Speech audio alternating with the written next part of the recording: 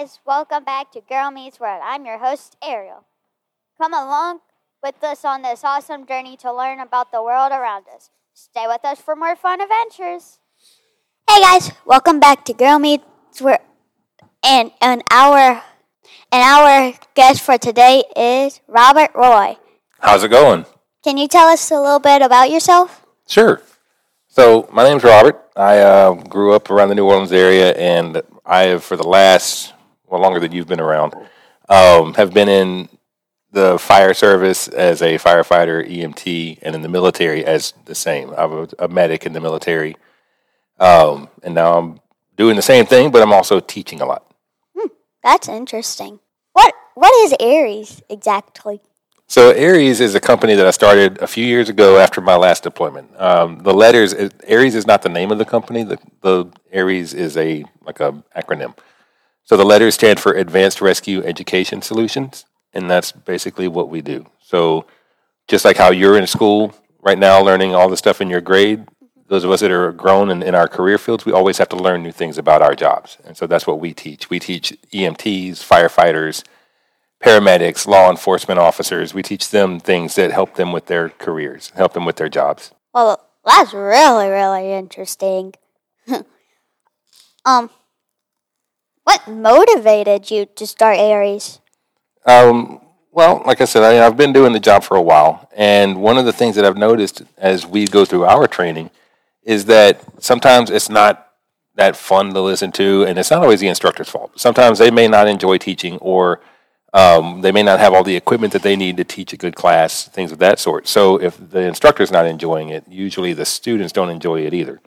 I've created Aries as a way to get better quality training out to the people that need it, especially in our field, because our jobs revolve around helping people. So we need to be able to be the best that we can be. Oh, that's really cool. But is it fun? Is it boring? It can be a lot of fun. Is it dreadful? No, it's definitely not dreadful. And training never should be.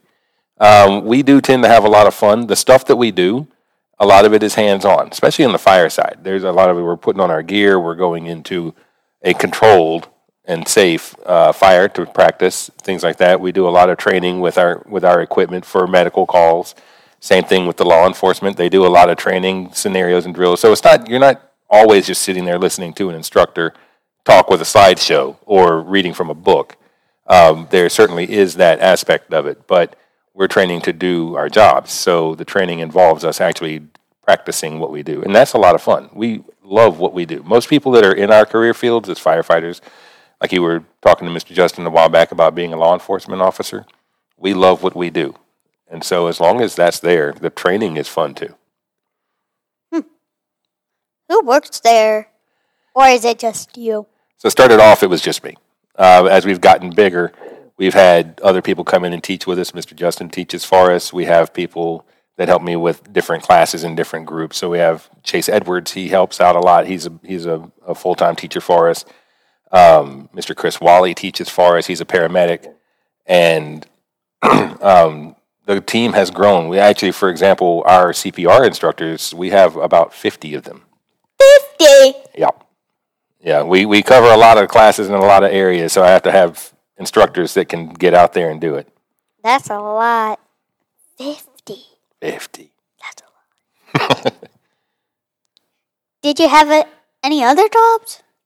I did. So I didn't always do this job. I didn't always do fire and EMS or the military. When I was a teenager, I worked at Burger King, worked at gas stations, grocery stores, just the typical stuff that everybody tends to do when they're getting started. I went to college to be in the IT field. IT stands for information technology. So basically I was learning how to work on computers and do everything to do with those. But it wasn't fulfilling. I wasn't happy with my job. I wasn't happy getting up and going to work in the mornings, and I wound up burning out on it. I just couldn't keep it up.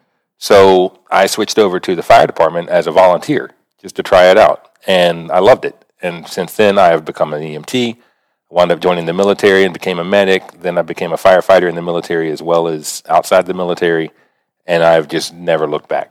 I still use my training and knowledge with IT, with working on computers. That's one of the ways that I was able to get Aries to do what it does because we teach a lot of our classes online. But it's nice not to have to make that my job every day. I get to do something that I really enjoy. So on Burger King, did you have to what did you do to make the burgers? Because my nanny, whenever she went to Burger King, she never had a good service thing.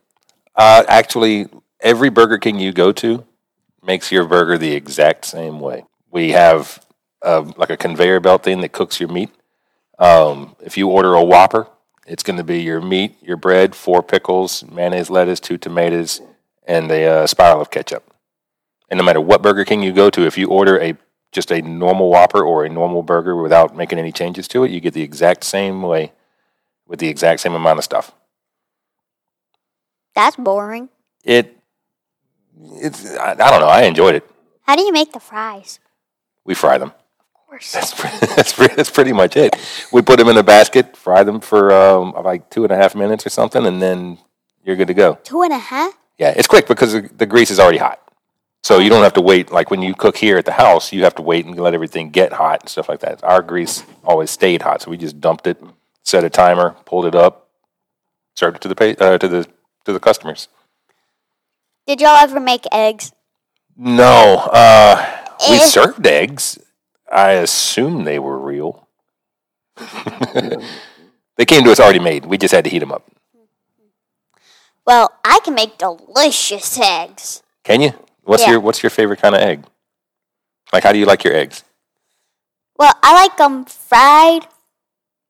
That's what I'm talking about. But with the yolk popped already. Oh, you don't like having your yolk already still in the thing? No, Mr. Justin says it's scrambled eggs, but it's not. No. Is it actually scrambled eggs? Like, are you? No. You already popped the yolk, right? And you're not putting it in a pan with grease. You're putting it in the pan and letting it cook all the way. So I put butter on it, move it around, crack the egg, then I let it sit, then I flip it, then I pop the yolk, and then I wait, and then I eat it. So you're not using grease? No. Okay, that's scrambled. No. That would be scrambled. No. But that's good. I mean, I actually, I ate scrambled eggs, and that was the only way I would eat them for a long time. I think I was in high school by the time I started eating fried eggs. So scrambled's good. School. I still eat scrambled eggs as an adult. Mm. Ain't nothing wrong with that. True. Especially put a little ketchup on it, some salt and pepper. Mwah. Well, that's all for today. But I do have a joke. All right, what you got? Why did the Sour Patch Kid lose his arm? Why did the Sour Patch Kid lose his arm? I don't know. What happened?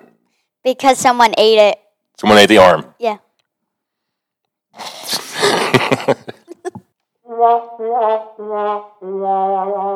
Of course.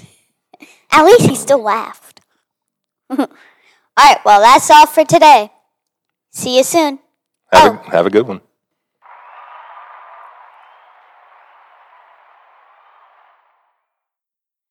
Hey guys, thank you for listening to another amazing adventure. Come back soon for more Girl Meets World. Make sure to leave us a review and we will see you soon. Bye.